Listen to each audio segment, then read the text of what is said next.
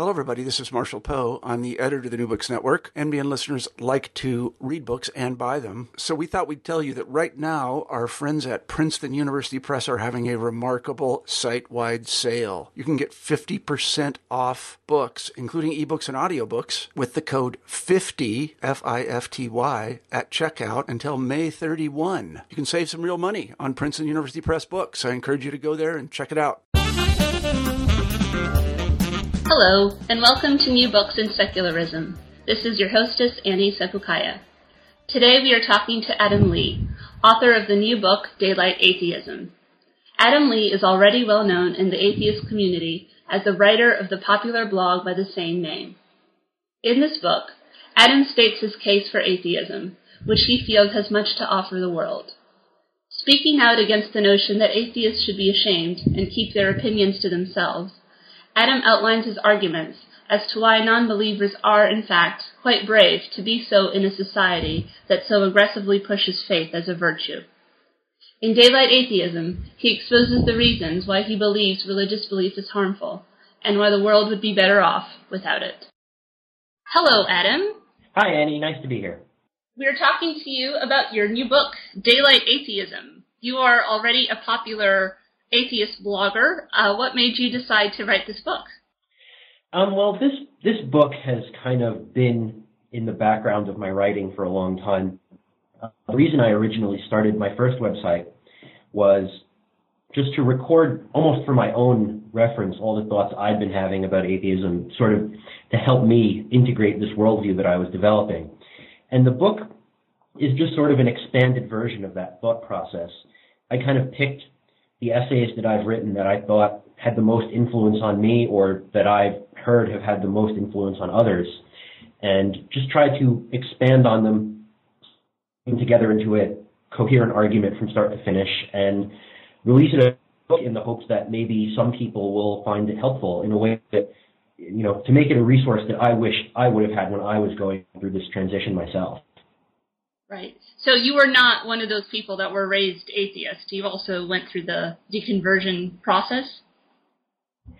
I wasn't raised religious per se, but I wasn't really raised atheist either. I guess I would say I was raised nothing in particular. My parents always just kind of left it to me to make up my own mind. And I was, I guess, vaguely religious, or at least deist, until my freshman year of college, when a couple of things happened in my life that started to give me doubts. Mainly just had to do with meeting some very fervent religious believers and realizing the harm that religion could do to people's lives. Sort of inspired me to question my own beliefs that I had never really given much detailed thought to before then. Right.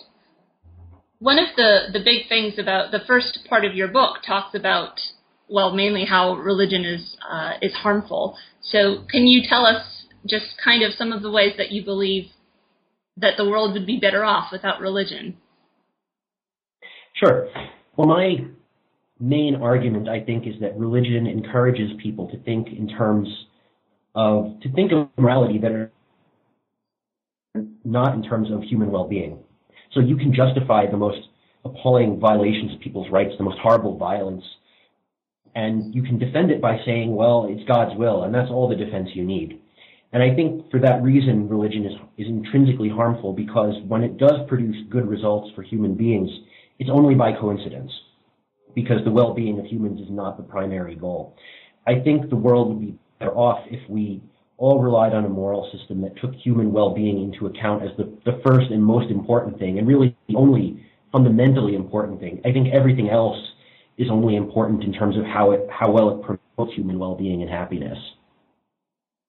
Right. You actually do have a whole part on what you think would be a useful morality code that you call universal utilitarianism. Yeah. Yeah. Well, what that basically says is this is just my personal musings about what I think morality should consist of, and I'm not claiming this is something completely brand new or innovative. I think many people have thought along similar lines in the past. But my argument is that morality should consist of, first, what harm or what happiness you produce by your actions in the present, in the immediate sense, and also what the consequences would be to society if more people were to act the same way in those circumstances. So I think it's really a balance of the potential versus the actual, and that there are cases where you might be able to realize some immediate gain in happiness by violating someone's rights, but in the long run, if everyone acted that way, it would be destructive to society. So I think we should act in a sort of morally sustainable way, in the sense of not just promoting well-being in the present, but also in the future. Right. You actually talk about something you call the prisoner's dilemma. Could you explain to us what that is? Sure. I found that to be an interesting story. Is that something that you created, or is this a well-known concept? Oh, no, it's a well-known philosophical thought experiment. The idea behind the prisoner's dilemma is that you and one other person are accused by the police of committing some serious crime, and you're interrogated separately. And the policeman who's interviewing you says, well, if you will cooperate with us and testify against your friend, then you'll get off lightly and he'll go to prison for a long time. But if he testifies against you and you stay silent, then you go to prison for a long time. Of course, if you both hang tight and neither of you will talk, then they can't really convict you at all. And if you both betray each other, then you'll both go to prison for a medium amount of time.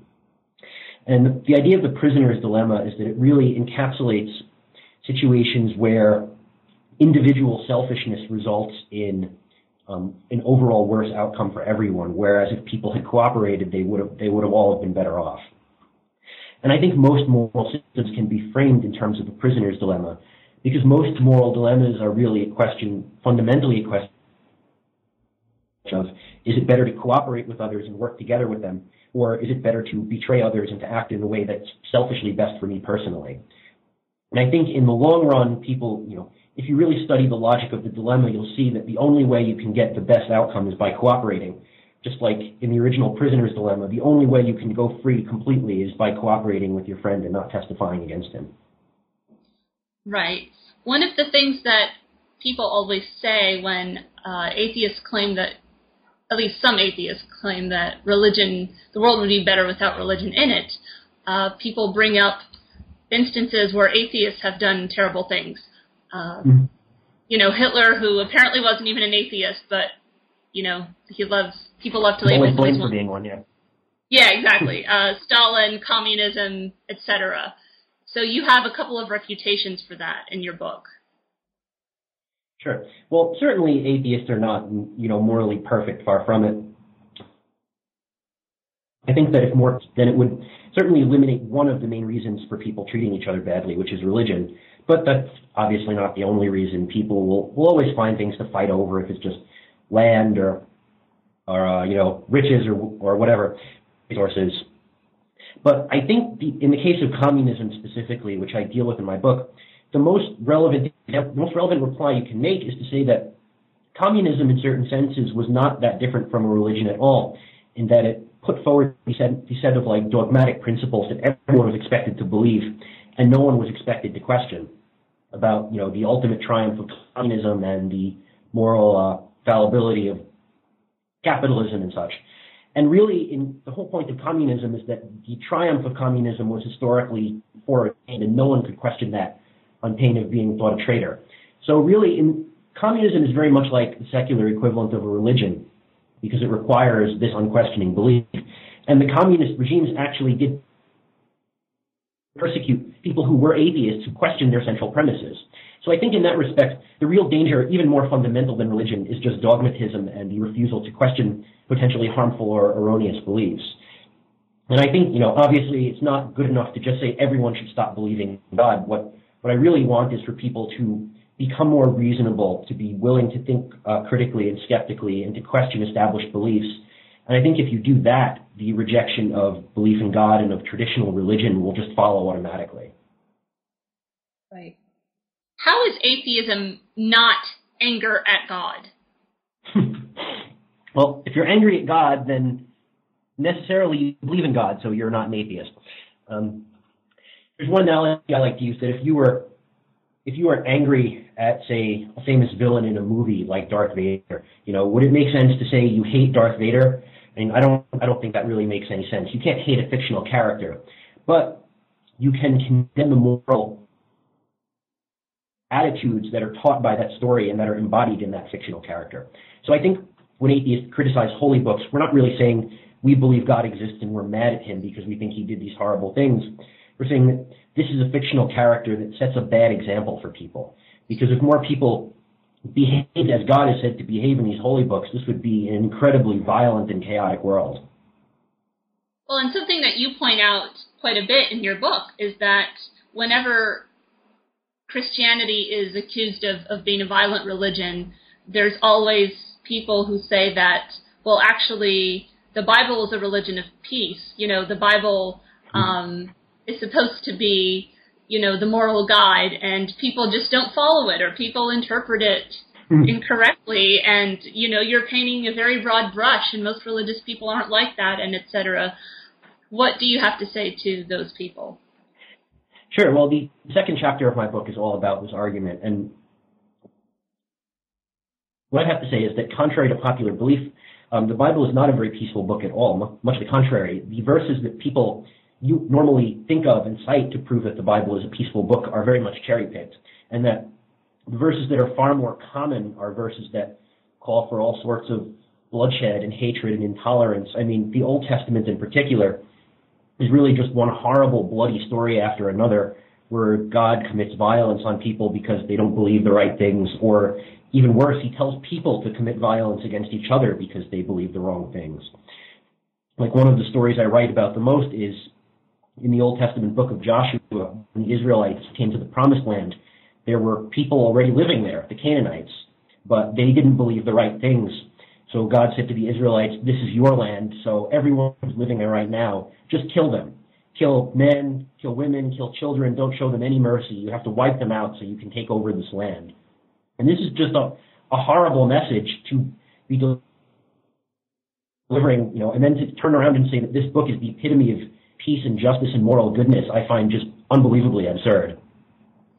Yeah, how does that happen? I mean, how is it hailed as such a peaceful book if, you know, just opening it up kind of proves the contrary? I mean, I don't see how you could misinterpret a line like that. I mean, I haven't read the Bible all that much, but the quotes that you shared are not really, oh, this could totally be interpreted as peaceful. I mean, it's pretty straightforward. Oh, it's very straightforward. And I think this is not more widely known is because most Jews and Christians have never read the Bible. And I believe I mentioned early on that I think the percentage of people who know things about the Bible, who can put even Bible stories in order or name some of the basic Bible books, these percentages are very, very low throughout the Western world. I kind of say that belief in the Bible is a mile wide and an inch deep. And I think the funny thing is that as an atheist,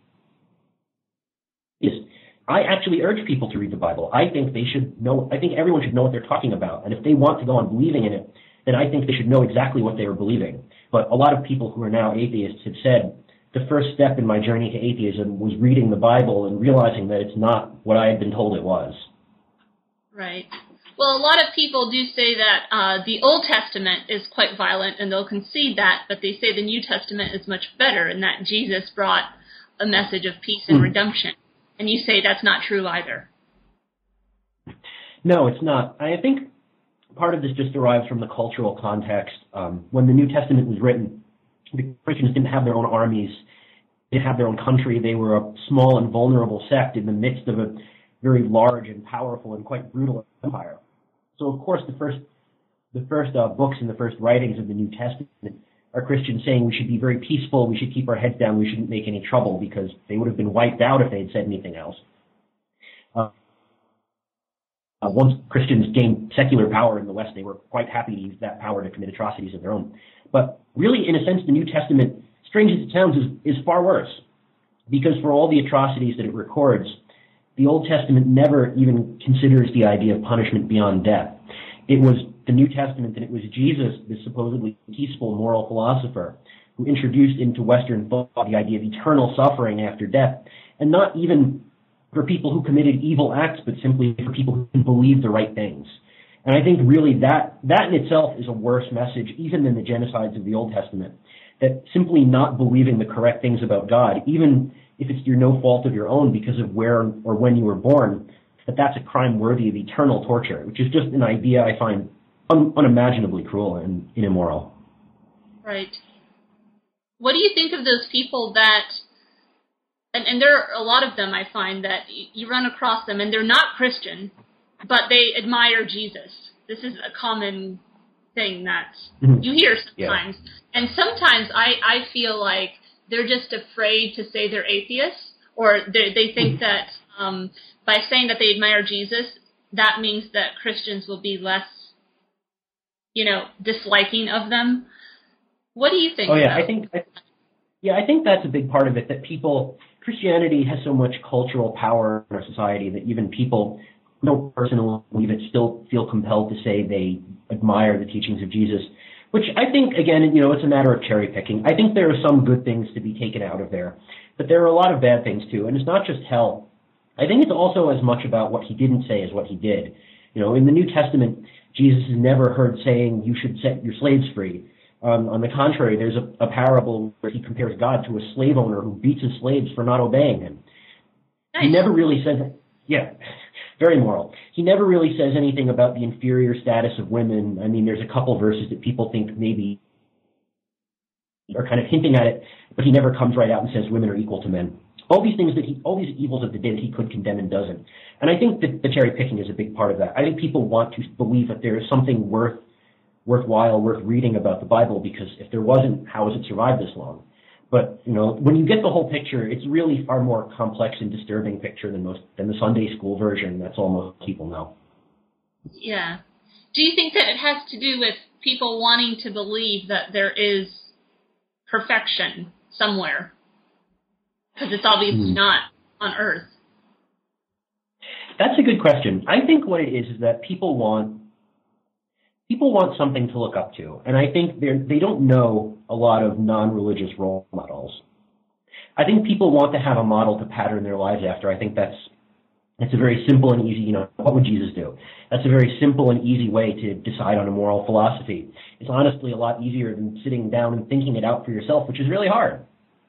But I think in the long run, people do themselves a disservice when they think that all the answers can be had in one book or one religious tradition or the teachings of one philosopher, and all I have to do is find that one perfect pattern and shape my life after that pattern. I think it's much more rewarding, even though more difficult, to figure out morality for yourself, to reason out right and wrong. I think people can do it. I think it's not as frightening as most people think it is. I think what they're not used to is having to make that effort. Right. Death is a big factor in this discussion. Most people are not happy with the idea that we're going to die. How does one face death as an atheist? Or at least, how do you face death as an atheist? Because I imagine it's different for everybody. Yes, that's true. Well, I think a lot of people have this incorrect view of death that comes really from religious ideas that people who are dead are suffering somehow, that they know they're dead and they're unhappy because of it. And obviously to an atheist that's not true at all. Death is just the cessation of consciousness, which is not something I look forward to because I enjoy my life. I find a lot of happiness in being alive. I'd like it to continue, but there's nothing inherently scary about death because death is not like anything. There's no more reason to fear death than there is reason to fear going to sleep at night. You don't remember unless, when you dream. Other than when you dream, you don't remember what happens while you're asleep. You don't have experiences or notice the passing of time. So death in that sense is no more unpleasant, no more scary than the idea of a dreamless sleep. And I think, maybe that's a philosophy that not every atheist will find reassurance in, but I think it should help to know, and this is something that a lot of ancient Greek philosophers like Epicurus taught, that death is something you will never have to experience. You will never have to know what it's like to be dead. So I think it's more important to use your life to the fullest while you have it. And in fact, the finality of death is what gives you the incentive and the reason to live life to the fullest, because if you know that after you die, you'll just go on to another world and continue to exist, really kind of takes the meaningfulness out of this life. It kind of says that in the long run, what happens on earth doesn't matter. And if there is no other life, then that philosophy results in a terrible, tragic waste of the one chance that is all we ever get. Yeah, that's really very, very different from what most religions say about death, that death is a transition and all this kind of stuff. there are a lot of people who believe that if there is no afterlife, then life has no meaning. And that's kind of mind-boggling to me. But I have heard that, even, on a personal level. I've had people with sort of horror in their eyes tell me this. There is no point in life if there's no afterlife. Yeah, I've heard that too. And I think it's one of the big things that pretty much every atheist hears, and that probably stops a lot of people from being atheists. There's a chapter in my book where I talk about how I think, on the contrary, atheism gives life a much deeper and more meaningful sense of wonder, because knowing that you're alive, that you get this incredibly rare and precious chance, this one slice of eternity to use and to spend as you wish, really makes, because life is so fragile and so finite, that really makes it far more meaningful. And the other thing I would say is that if life is not intrinsically meaningful, then it doesn't matter how much of it there is. If you go on to another existence that is infinite, but unless there's meaning in life every moment, then adding more meaningless moments to your life will not change it. An infinite number of zeros added together is still zero. You have to recognize that life is meaningful in and of itself, that our choices are meaningful, and that it matters what we do with our lives, how we choose to spend our moments. And I think that's at least as true for an atheist as it is for a theist. Something that you describe about the allure of religion is the fallacy of mystery. Could you explain that to us? Sure. The fallacy of mystery, I think, is the idea that understanding something makes it less important or less interesting or less significant.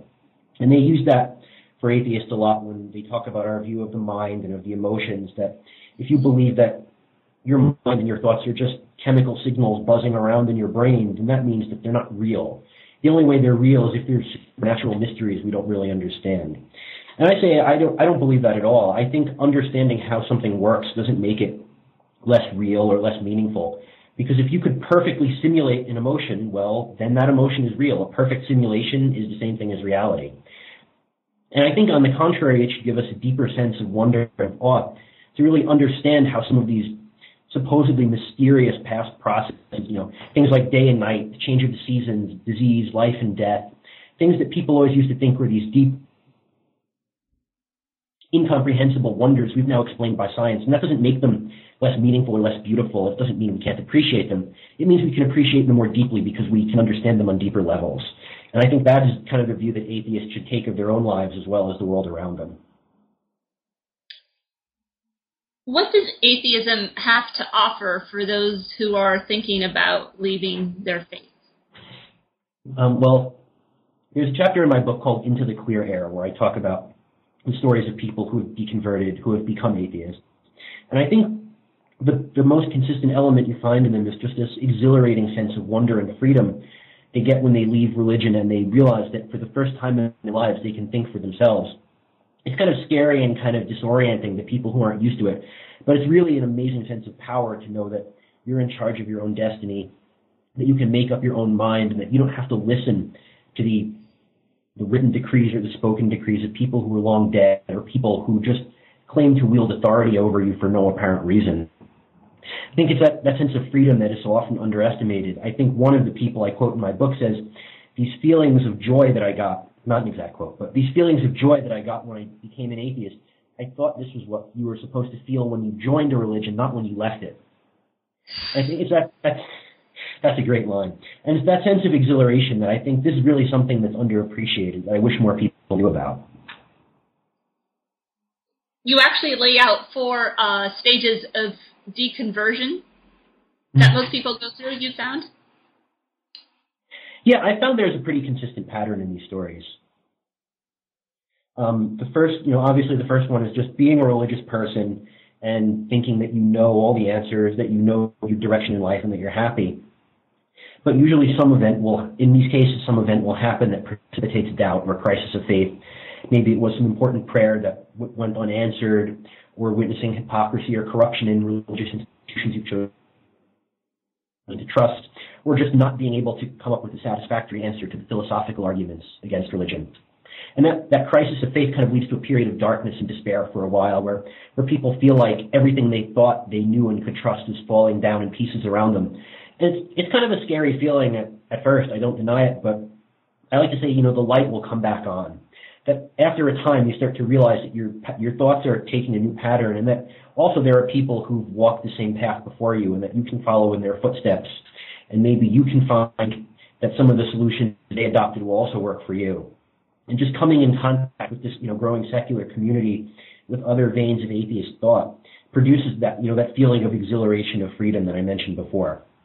And it really is surprising how many deconversion experiences fit this pattern, except that the more powerful and the more numerous the secular community becomes, the more we can help people who are going through this process, sort of help that stage of darkness and disorientation be over as quickly as possible. And how do you think the atheist community is doing? Because one thing that I've seen is kind of a shift now between people who believe in a strictly definitional sense of atheism, that atheism only means that you don't believe in God, and that's all it means, and that other than that we have nothing in common. And a kind of more atheism plus social justice, what some people are calling A+. How do you feel about that? Yeah, well, I guess the dictionary atheism is true, that in some sense, the only thing that unites us by definition is lack of belief in gods. But I think once you get past that kind of simplistic view, that most atheists have more in common than we think or may realize. And I think that's not really surprising. I think we should expect that. For the reason we should expect science to work. Because if there's only one world that's independent of us, then we should expect that if we're thinking along the right lines, that our thinking will eventually converge. And I think just as that's true in science, I think it's also true of morality. And I think there are objectively true and objectively false moral principles. And I think that as we sit down and think about these things and discuss them and reason them out, we should expect that our moral ideas will eventually start to converge. And even though it's not strictly true that all atheists are social justice oriented or all atheists are liberal or progressive or pro-choice, I think more people share those ideals than is commonly acknowledged. And in particular, that's just because when you discard certain religious ideas, there's really no justification for all kinds of bad moral thinking. Like the idea that gay people are somehow wrong and sinful for existing as they do is really an idea that you can only justify through religion. So it's no surprise that most atheists are in favor of equality for gay and lesbian people. And I think the same is true for feminism as well. And I think a lot of the arguments for the inequality of women are fundamentally religious in nature. And I would expect that as people give up religious ideas, they will be more in favor of granting equality to women in every way that matters, social, cultural, economic. And I think the atheist community itself is starting to coalesce around this idea too. There's a lot of fights, a lot of internet flame wars, obviously, but I think the more we talk about it, the more we are learning that people really do have these ideas in common and that we can work together to advance these social justice ideas in addition to simply arguing for godlessness. You've been in the atheist community for a while. Do you find that all of this infighting among atheists has something to do with the internet? Is it worse online than it is in person? Or is it just a part of the growing pains of the atheist community? I think the internet does contribute to it to some extent because anonymity allows people to say all kinds of hateful things that they would never say in person. But I think the internet is really only laying bare these fault lines that have existed for a long time. The first wave of atheists were mostly white, mostly older men. And I think there are good reasons for that because those people kind of have the privilege and the social station in life to break free of one prevailing religious idea without, suffering too much for it because they had some pre-existing power. But I think as atheism becomes more accepted, we should expect that it will become younger, more diverse, more gender balanced, that it will draw in people who in the past had too much to lose from publicly associating themselves with such an unpopular idea. I think it will come to look more like society in general, and I think that's definitely a good thing.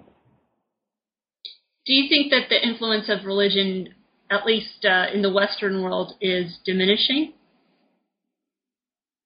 Oh, yes, there's no question about that. And I think religious belief in Europe in particular has already declined to such an extent that it's almost unimaginable, even just a couple of decades ago, how weak it's gotten.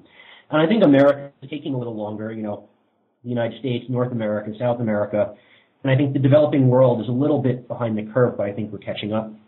I've heard a big part of it is that as nations become more well-educated, more industrialized, they have become more economically healthy and have a stronger social safety net, that people see less need for the consolations of religion. So I think economic growth and development is definitely, and increased education as well for obvious reasons, is definitely a trend that's driving wider adoption of atheism. I mean, America, the United States, at least the generation that's younger than 30, what's called the millennials now, is the least religious generation in American history. And other global polls, the Wynne Gallup poll a couple months ago have said that, atheism is on the rise in virtually every country in the Western world, some more so than others, but the trend lines are really remarkable, and I think even just a couple decades ago, we would not have guessed that atheism could grow to the extent that it has. I think that's a very encouraging sign, and I think the numbers are only going to get better for us from here on out. What do you think the most mistaken idea about atheism and atheists is? The most what, sorry? The most mistaken idea that people the most mistaken idea is. I think the most mistaken idea is the idea that knowing the difference between right and wrong is inextricably connected to belief in God, and that if you give up belief in God, then you must also be giving up ideas of right and wrong. And I think this is not a new idea. This is the same idea that has been thrown at social justice and reform movements throughout history, that if you abandon some popular, cultural prejudice X, Y, or Z, that must mean you're giving up belief in morality and right and wrong as well. We heard this about the abolition of slavery. We heard it about giving women the vote. Every time people said, well, if you change the way things are done, then that must mean you're completely giving up right and wrong and you'll abandon society to chaos. And of course, atheists are hearing the same thing, that if you don't believe in God, then you must not have any guidance of how to be a good person. And I think this prejudice will just prove itself to be wrong. It'll just run up against the weight of the evidence that atheists are really no better or worse than anyone else. We're people just like everyone else, but that we do believe in good and evil and right and wrong, and that we can tell the difference. And I think the more that people know and get to know atheists and know that they know atheists, the more they'll see that this prejudice is unsustainable. If people want to read your book, Adam, where can they find it? Is there a print version available? Is it an ebook? Print and ebook. If you search for Daylight Atheism on Amazon.com, you will find it. Or you can go to my website, which is daylightatheism.org. Quite easy to remember. And there will be a link on the sidebar to where you can buy the book. We have all the ebook platforms. We have a paperback version as well. Thank you so much for being on the show today, Adam. Thank you. I've really enjoyed it. You have been listening to an interview with Adam Lee, author of the new book, Daylight Atheism. This is your hostess, Annie Sepulkaya. Thank you for listening to New Books in Secularism. See you next time.